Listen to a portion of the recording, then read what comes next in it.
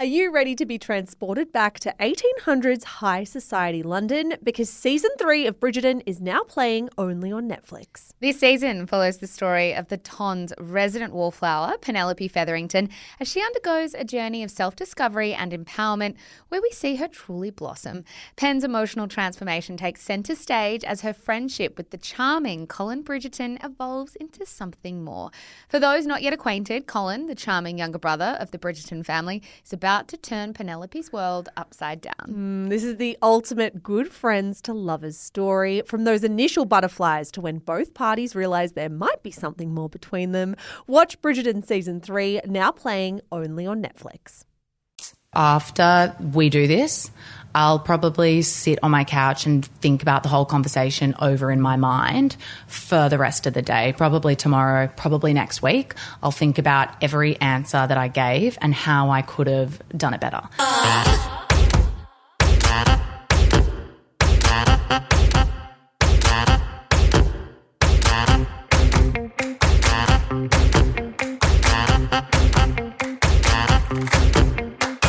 Hello and welcome to this In Conversation episode of Shameless. Today we are joined by trailblazer Michelle Battersby.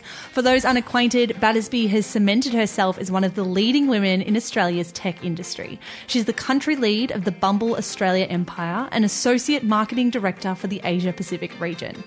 Just a few small titles there. We caught up with Michelle in her home and think you'll really enjoy this chat. Here's Michelle. Michelle Battersby, welcome to Shameless. Hello. Thank you so much for joining us. Thanks for having me. We were going to have a very DIY setup before, but now we've got Zara just standing at a microphone. I know. I'm very fit now. I'm going to stand for this entire episode, so we're going to have to see how this goes. If my voice starts lowering, it's because I'm falling off the mic. She's actually gone. She's dropped out. Michelle, we start every episode the same way. I'm sure you're across it by now. What are you listening, watching or reading at the moment? Would you recommend any of it? I just listened to the Silk Road episode on Case Files. Do you know about Silk Road? What is that? It's the guy who basically was selling drugs on the deep web. But it's interesting because a case just broke recently in Sydney, I think, with a young guy doing the exact same thing. But he'd made I think it was over $1 billion selling drugs, guns on the deep web. And is that Case Files' latest episode? Or It's not their latest episode. No, I am. This is how much of a freak I am. I overheard someone talking about it at the airport. I was like, that sounds good. Note that. And then, I listened to it and it was great. Do you like true crime? I love crime. Okay. Yeah. I used to love crime and I can't do it to myself anymore. But I'm surprised you said that because I've heard you talk about anxiety before. Yeah. And I feel like I'll be prepared if I ever get kidnapped. That's exactly what I used to think as well. And then I started walking through the world and feeling like death was everywhere and someone was going to jump out and murder me from any corner that I went around. It just wasn't healthy. I just always found it scary too, but I think I'll listen to that Silk Road episode because it's not necessarily murderous. No, it's kind of business. Yeah. Like Smart. evil business. Yeah. Smart in a weird way. You spend a lot of time travelling, so you are kind of splitting your time at the moment between Melbourne and Sydney. Do you have any time to watch things or is it mainly reading and listening because that's the nature of your commute, city to city?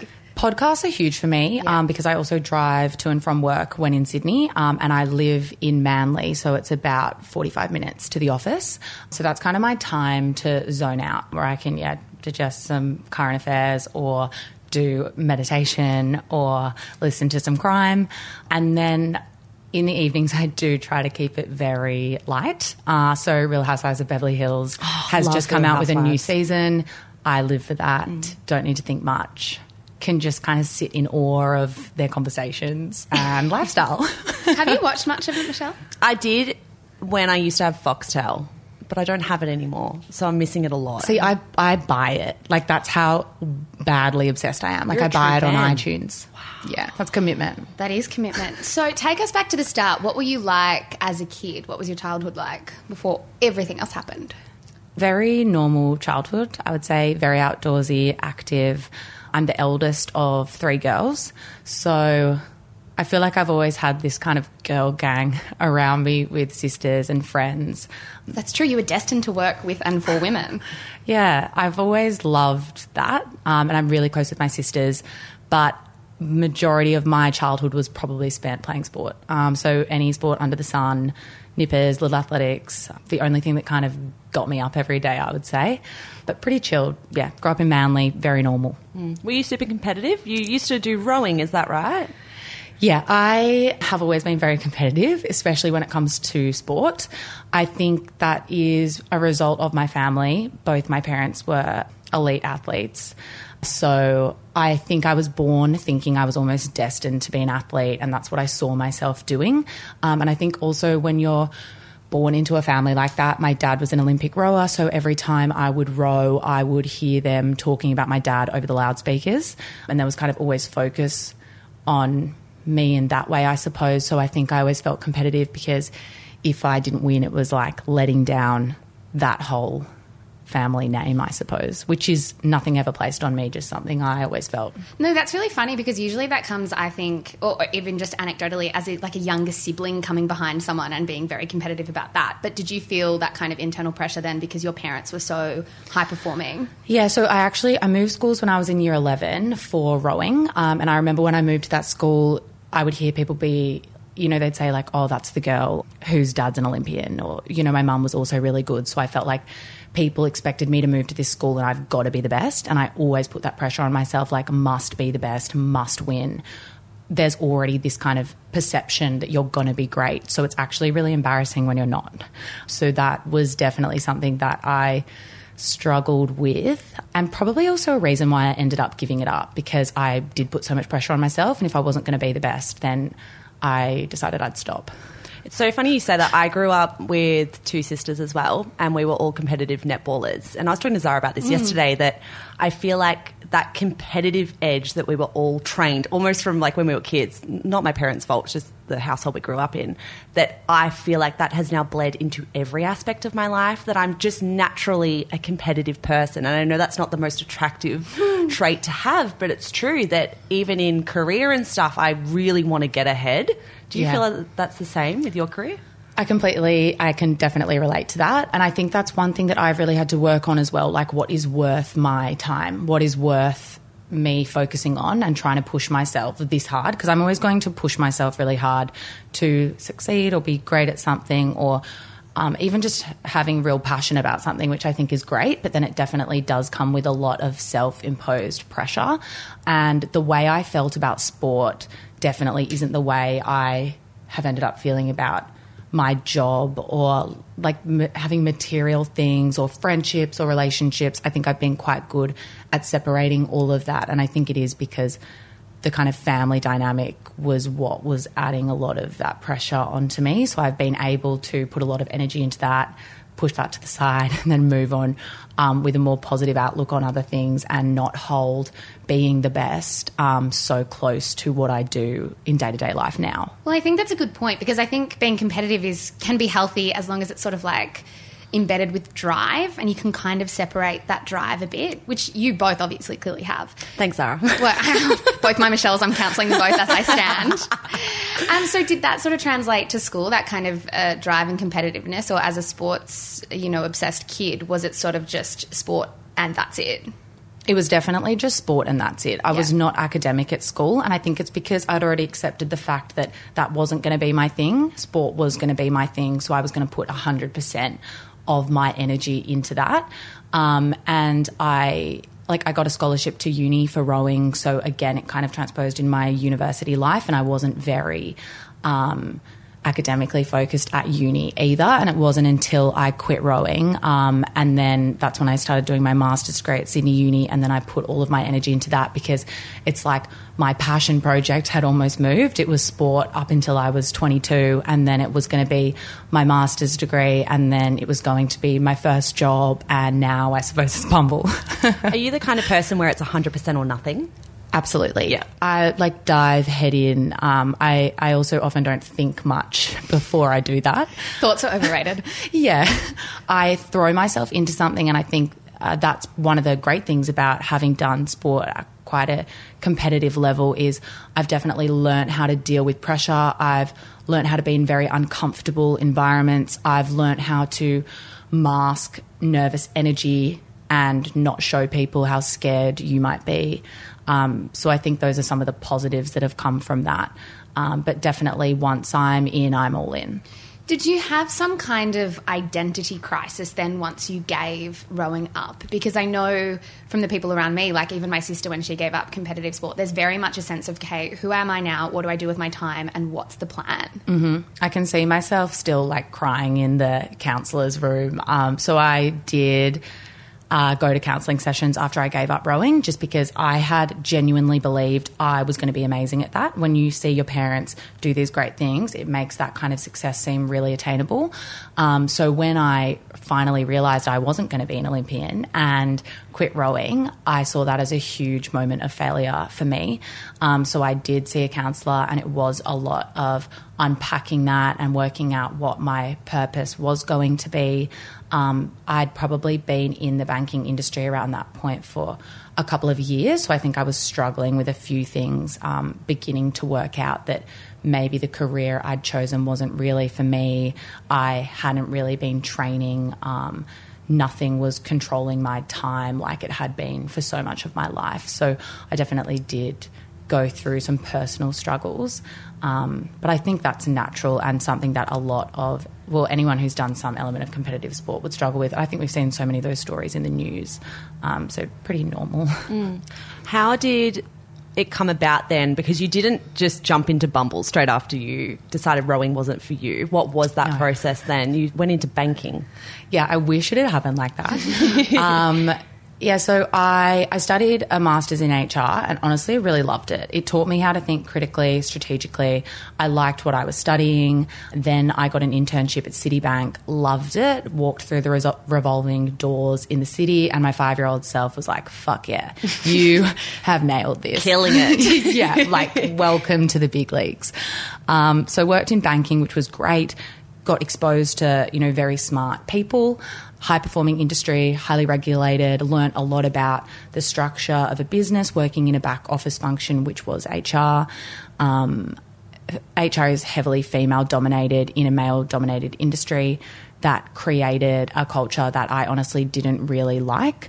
I struggled to find women who were more senior than me that I could really look up to. I learnt a harsh lesson in how important it is to have people around you that support you and want you to succeed. So once I started working out all of these kind of things, I started thinking about what could possibly be an option for me. And that's when I moved out of banking and went to PwC basically to try a different industry. That worked as a Band-Aid for a little while, and then I found myself back in the same position, sitting at my desk thinking, I know I'm better than this. I just didn't really feel like I was applying myself. I also didn't feel passionate about it. I remember looking around the room and overhearing conversations thinking, how can you possibly love this? Like, I don't understand why. Why do you care so much? Which might be a bad reflection on me. But I couldn't understand why people cared so much. I didn't understand how anyone could really feel passionately about what they were doing. And that's when I started to realised that I needed to try something else. So did working in that industry harden you or make you a little bit cynical because of like the gender dynamics and not having a mentor?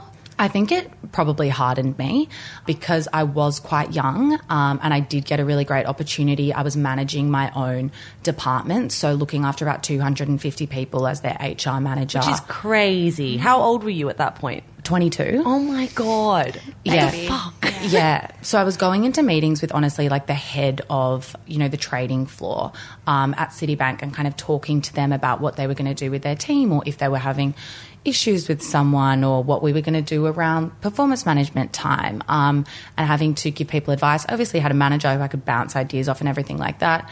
But I think that hardened me because I had to put on a really brave face, be very confident in my delivery of things, and not be intimidated by anyone I was sitting in front of. And some of those people were very intimidating. Did you feel like there was a target on your back when you're so high achieving, so young?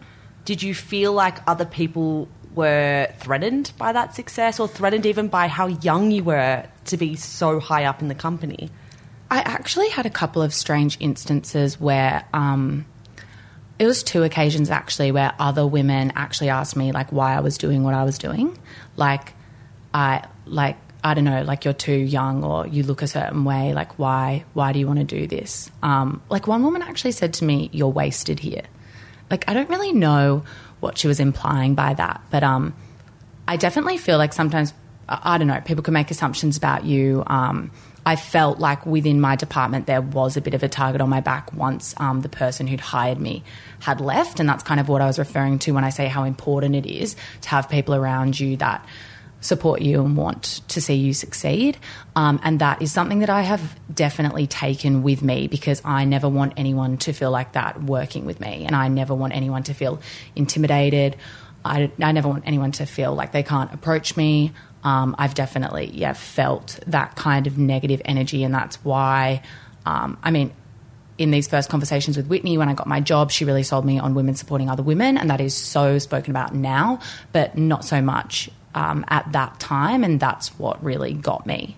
We will get to that conversation, that initial conversation that you had with Whitney in a second, but I am interested because I think a lot of people listening to this episode will have found themselves in a similar scenario that you found yourself in, where you were unhappy with your job and not sure which way it was going to take you or what you were going to do.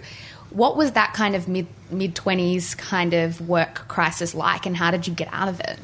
It's strange because I have definitely found myself in little ruts since, and I haven't been able to get myself to where I did get myself back then. And what happened was, it's weird because I remember it, and it was like I just had this epiphany, and I just made a lot of changes within myself, and a lot of it was what you put out is what you get back. And I realised I wasn't happy and I wasn't liking it, but I wasn't going to let myself coast in that situation. So I actually did what no HR manager would ever advise anyone to do, and I quit my job without having another job, to put the pressure on myself. So you've got no other option now, you know you're not happy, and you've got to go do something about it. So I quit my job, started looking for other roles, got another job within that 1 month notice period, and that was the role at PwC.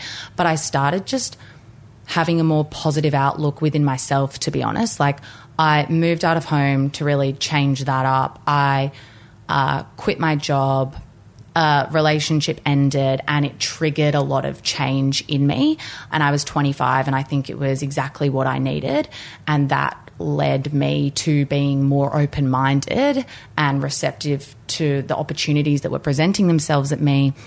Then I started getting invited to like weird little events and talking to the right people, starting to explore other options that were never going to happen, like being a PT or becoming a blogger. But it was just like opening my mind to whatever possibilities might come my way. And then honestly, like, lo and behold, Bumble came to me. It's actually funny, the power of saying yes. I am kind of occasionally a no person when it comes to meeting new people or networking, because I just find it such a wank. I need to pull you out of your couch or off your couch. But if I want to socialise, I want to socialise with my friends. Like, if that's where my time is going. But I have learnt so much in the last maybe 6 to 12 months about just saying yes to talking to people, because that's how you get yourself out of those career ruts or sort of find new opportunities. Like, the power of conversation is crazy. But also the power of change. Like, throw yourself out of your comfort zone. Like, I just gave myself no other option, like sink or swim. You know what I mean? I upended every stable element of my life all at once to spark mass change in myself, and it worked. And I'm not saying that's the right way to go about it, but it's one way to drive an immediate kind of response and to change the way you may be thinking about things. It sounds like you completely gave yourself a blank slate to start again, like end of a relationship, quit your job. To do that at 25, I feel like it sounds really young now, but in the moment it must have been really scary. Yeah, but it's strange because I felt so confident and positive about it all. Like, I was in probably the best mindset I've ever been in my whole life. And I just felt like, yep, you've done all the right things. You really needed to do this. I don't know. I just felt, it's weird because in such mass change, I felt extremely comfortable. Because you have nothing to lose. Yeah. And I think that's huge. Like, there's power in that too. Mm-hmm. Coming up after the break, how to grow a cult brand from the ground up, and the women Michelle sources inspiration from.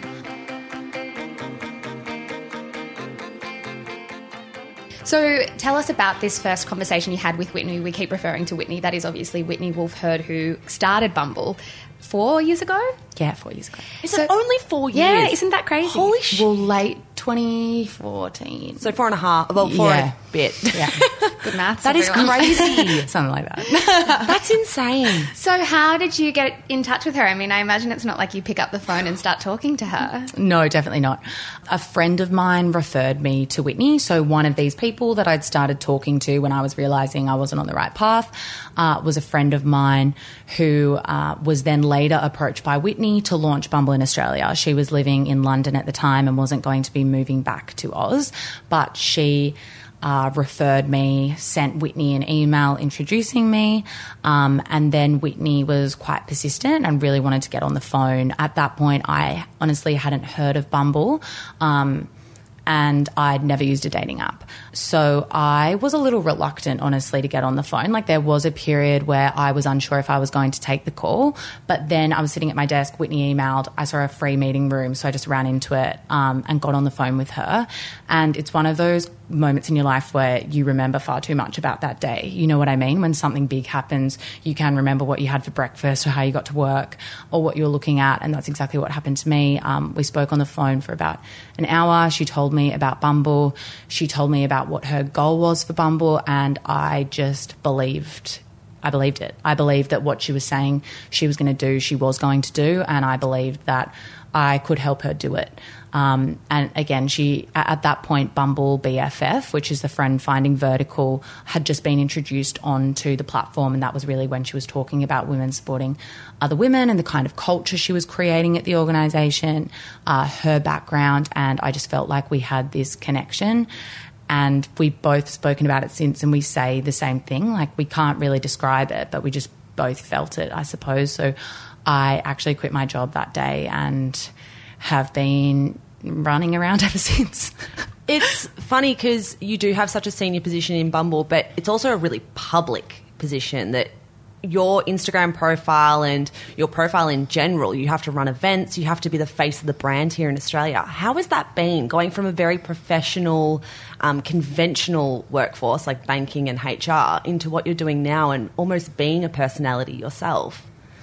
I was actually speaking about this the other day with someone, and it's interesting because the role I was offered was never that at the beginning. You know what I mean? It's really developed, and I think that's been one of the great things about working for Bumble is I've really been given the freedom and I could steer the ship where I wanted it to go, and this role has really evolved as I have evolved, which I think is something that I'm very grateful for.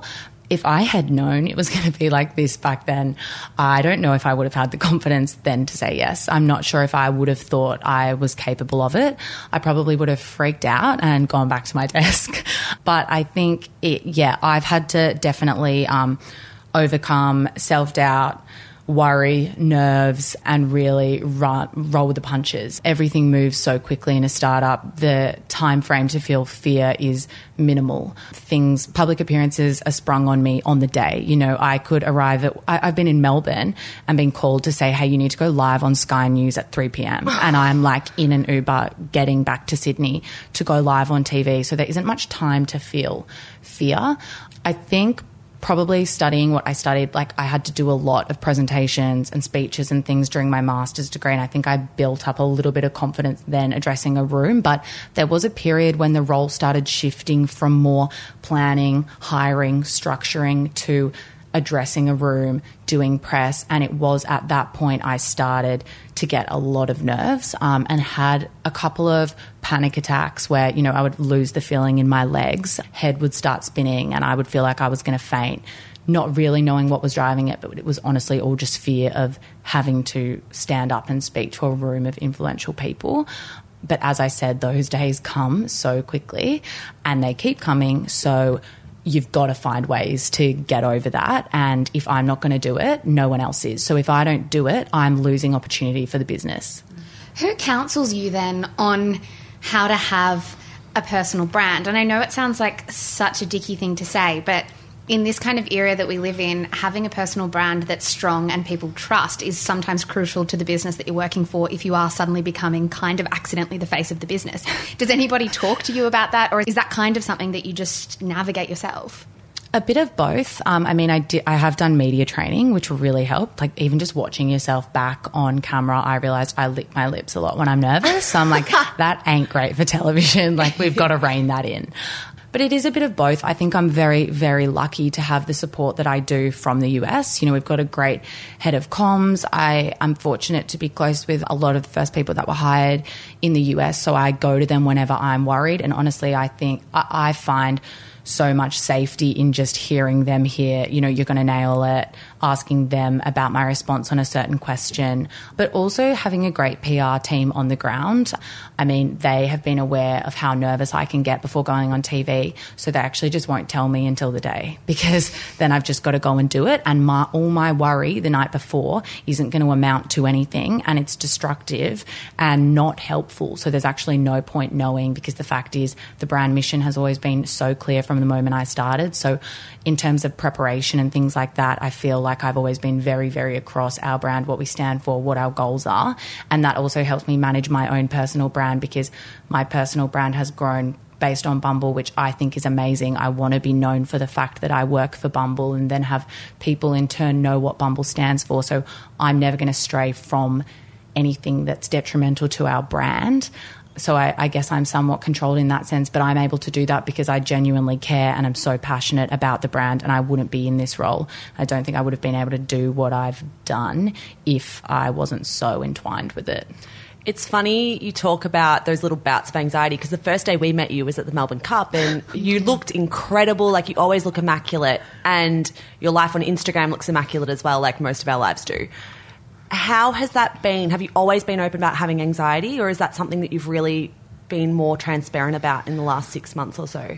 I actually didn't know if it was something that I should bring up, and I didn't know if it was something people wanted to know about. I'm really open, so if anyone was to ever ask, I, of course, would tell them.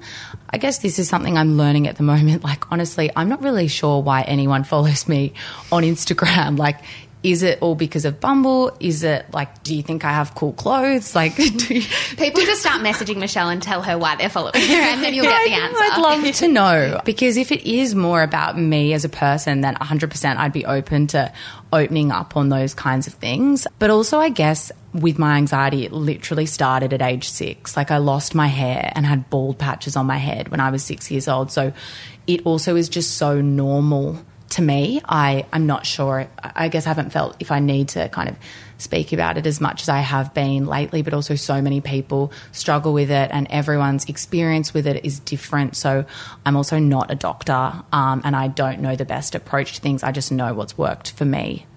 It's funny.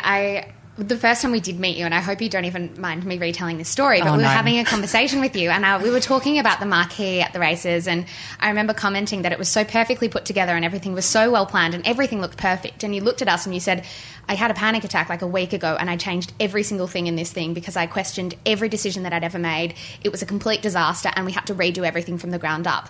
And I remember being so taken aback by that, because the presence that you have is so not that. How do you sort of grapple with those two things? The fact that people might think you are very across everything at every time and very sure of every decision you make, when in reality it might be a little bit different. I mean, the Melbourne Cup was huge, and that is exactly what happened, and I'm really glad that happened. If I did have a panic attack a couple of weeks before Melbourne Cup, and I changed the entire interior design of our marquee. Even 2 days before it opened, I walked in, took a selfie, realised that the lighting was shit on that side, so we needed to move the bar to the other side of the room. And it sounds frivolous, but that type of stuff is important. If you want to be shared on social media, and if you want the reach to be right, then you need to have good lighting. I think this was another lesson for me. I was actually talking about this with someone yesterday. I'm helping launch a few countries in East Asia this year, and one of my big things has always been, you know, backing yourself and going with your gut. And I think I learnt early on, when I didn't go with my gut, the output wasn't what it could have or should have been, and I should have just listened to my gut. And that's what happened with Melbourne Cup. I thought, hey, this is something I've not done before. I've got a good gauge on what we should do, but I'm going to really lean on some other external sources to support this and to really back up where I'm thinking it should go. And then a couple of weeks before execution, I looked at it all again and I just thought, hell no, like, this isn't it. I'm not comfortable with this. I can't present this. And I changed it all, and I went with my gut, and it did make work harder, but I'm so glad I did that, because if I hadn't have made that decision, I don't think that the results would have been the same. And I also wouldn't have felt confident in the work that effectively is mine. So I definitely, that was one of my more recent panic attacks. And I think that's just a high pressure situation. But at the end of the day, that nervous energy resulted in a good outcome. As someone with anxiety, it does always, I guess, intrigue me. What are your triggers and how does your anxiety manifest? Because for me, as I said before, it's true crime and feeling like death is around the corner for me. What's it like for you? Mine's very personal. So after we do this, I'll probably sit on my couch and think about the whole conversation over in my mind for the rest of the day. Probably tomorrow, probably next week. I'll think about every answer that I gave and how I could have done it better. So it's very self-critical. I don't like to make mistakes, and I like everything I do to be executed at the highest level. However, I'm also very aware of the fact everyone needs to make mistakes, and I'm in a very fortunate position where I am allowed to make mistakes and I can work out what's worked and what's not worked, and I'm in a very understanding environment, but I do put a lot of pressure on myself to execute things to a really high level, to talk about things the right way. So it's just very self-reflective and self-critical, I would say. It's funny you say that because I'm a perfectionist and I have anxiety, and I feel very divided because I feel like anxiety has made me good at what I do. But personally, in my personal life, it is also such a bitch and it's so hard to navigate. But without my anxiety, I would not be the person that I am at the moment, because it is that competitive edge that I have with myself, that I always want to be better and I always want to be perfect in everything that I do. Do you feel the same thing, that you wouldn't have your personality if you didn't have anxiety? Yeah, definitely. Yeah. And I think all of my friends are aware of it, and also because I have had it from such a young age, and everyone kind of knows, oh, like, here she goes. Like, she's doing it again. Or even Bill will be like, we need to reset.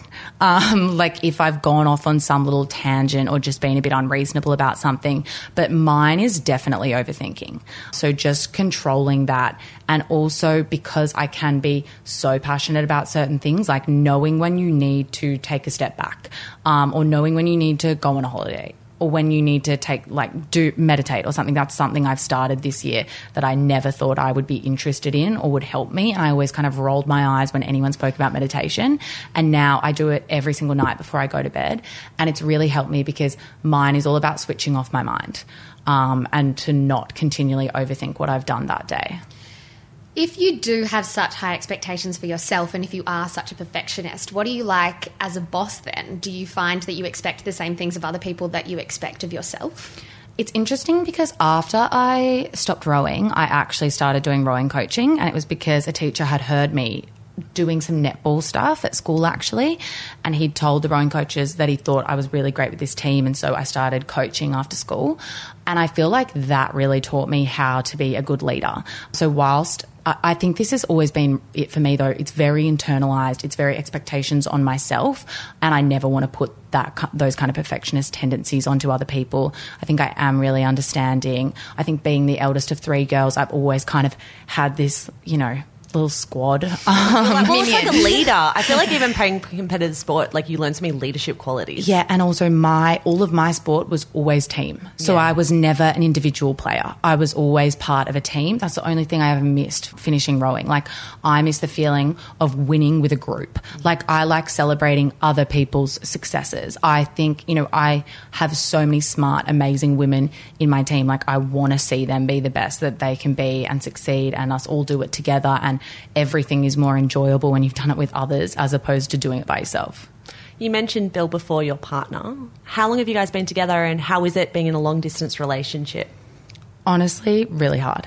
And I think I was fortunate in the first year of getting my job, actually. I don't know if you know who Jackie Frank is, but she basically launched Marie Claire in Australia, was the GM of Pacific Mags.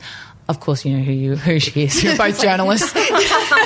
Yeah. But for anyone else out No, there. it's good that you did that. It would be embarrassing if we didn't know who she was. But we worked with her to launch Bumble Biz, and she started mentoring me, and I feel so fortunate to have come across her within that first year because I really idolized her. And one thing she said to me was, you can have it all but not all at once. And I'm so glad I heard that, because I think I probably would have put a lot of pressure on myself to really keep it all together and have it all going. And I think that's one of the worst things about social media, to be honest, is it can just look like you're so composed and you've got all these great things going on in your life, but it's honestly very hard. I'm working across different countries at the moment, managing a team in Sydney, which I absolutely love.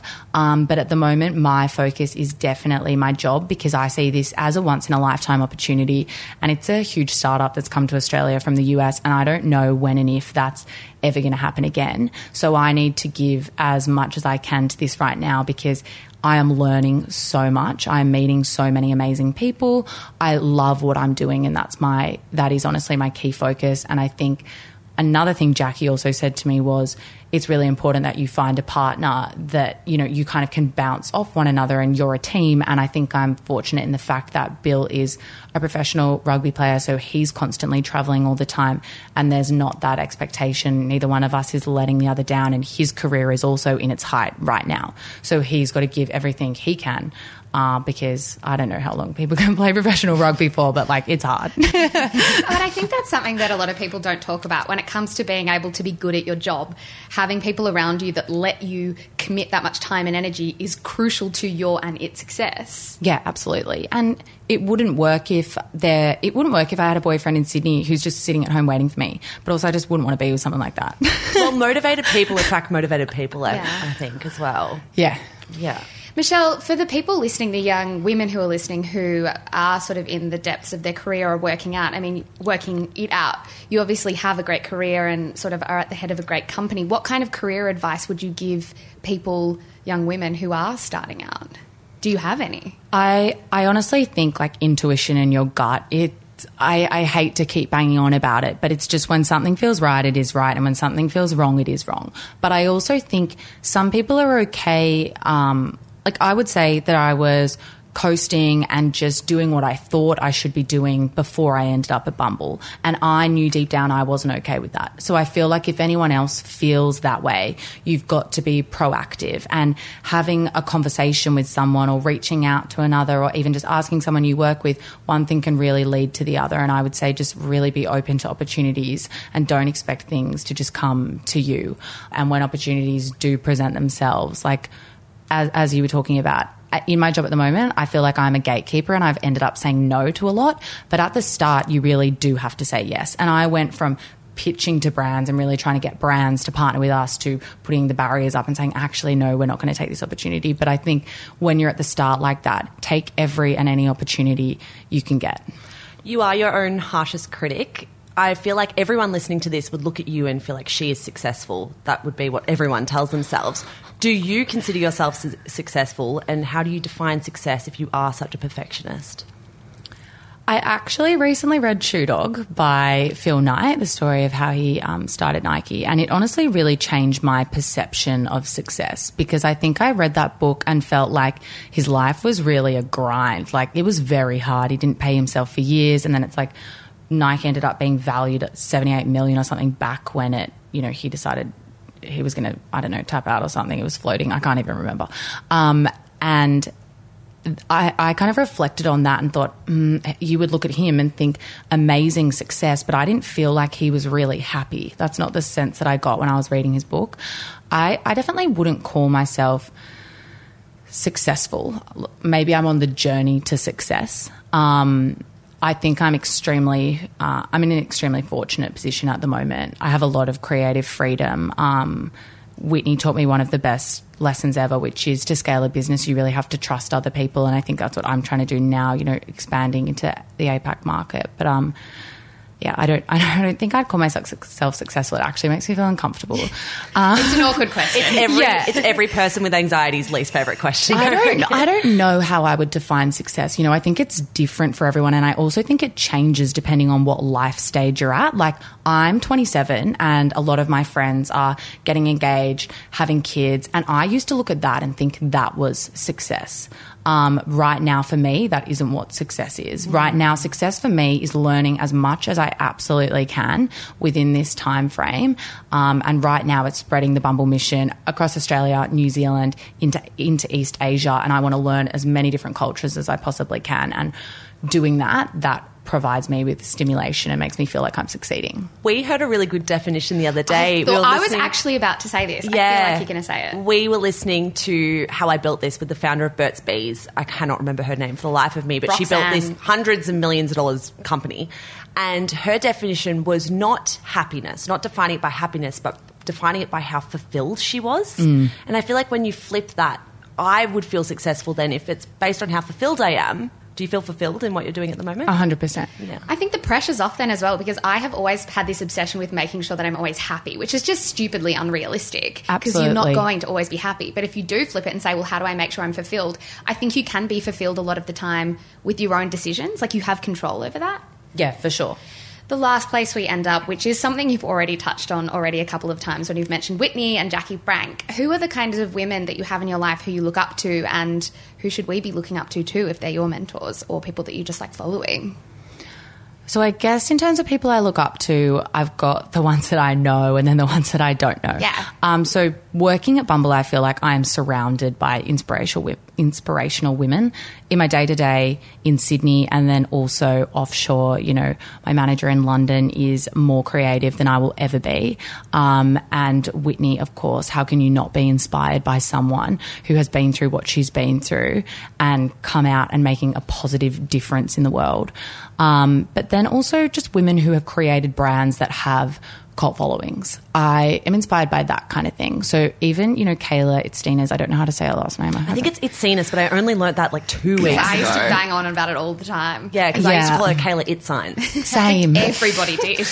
But that is amazing, you know, to create this community. And I think that's one of the most satisfying things about working at Bumble as well, is I feel like that's really the path we're on, but also, you know, like Glossier and those kind of brands where they've got these cult followings. It's so crazy you were saying this, because we literally wrote down a question that we didn't ask about cult following brands, and we've listed Glossier, we listed Go-To with Zoe Foster-Blake, we listed a whole lot of brands that we like, how do you build a cult brand? But no, and we literally put them in the same. We were thinking Bumble is like all of those brands, that Bumble has that same. It's almost like when you say a brand name and you have a feeling, like when I hear Mecca, I'm like, oh, I feel joy. I when literally I hear wrote Mecca on my piece of paper. Yeah. I was reading about her yesterday, and she started Mecca in 1997. Crazy. And try and find a woman today who hasn't bought something from a Mecca store. Bumble is one of those cult brands that we were talking about before we met with you. Like, that makes me feel satisfied, you know, hearing that, because even one of the first things I thought, having this kind of taking this role, I thought, I want to make Bumble in Australia, you know, like a Google, where all of these people at university are finishing their degrees and they're coming out saying, I want to get a job at Bumble. I just really wanted to create that kind of a feel, more on like the business side, and I guess that's where my HR brain was kind of tracking at that point. But yeah, I think cult following brands, that gives you a sense of success. For sure. Michelle, thank you so much for coming on the show. When you do find yourself later today rethinking this interview, please know how much we have loved having it and loved all your answers. You are such a great person to sort of have as a public businesswoman in Australia. I know that comes across kind of strangely, but it's really nice for young women to be able to look up to you and to know that these are the kinds of things they can do too. Thank you. Thanks so much. I love you guys. Thanks so much to listening to this In Conversation episode of Shameless. If you love Michelle as much as we do, go check her out on Instagram at Michelle Battersby. We will be back in your ears this Monday as always, but until then, find us on Instagram at Shameless Podcast or on Facebook at Shameless Podcast Community. Bye guys. Hello guys, Mish here. I am the co-founder of Shameless Media. Thank you so much for giving us your ears and your mind and your time. We're so grateful. If you enjoy the stuff that we produce, may I recommend our brand new podcast, Style-ish. Stylish, if you want to say it quickly, style-ish, if you want to take the long way through. It is our podcast for all things fashion, brand, business, and beauty. If that is in your wheelhouse, if you care about style content, you will love this show. It is, of course, more than just a show as well. It is a newsletter. It is an Instagram feed. It is a TikTok account. There is so much good stuff going out on Stylish every single day, starting now. So in your favorite app, search for Style-ish. Give it a listen, give it a follow. We are an independent media company and we would be so, so grateful for all your support. That's all from me, guys. Check out Stylish and have a good one.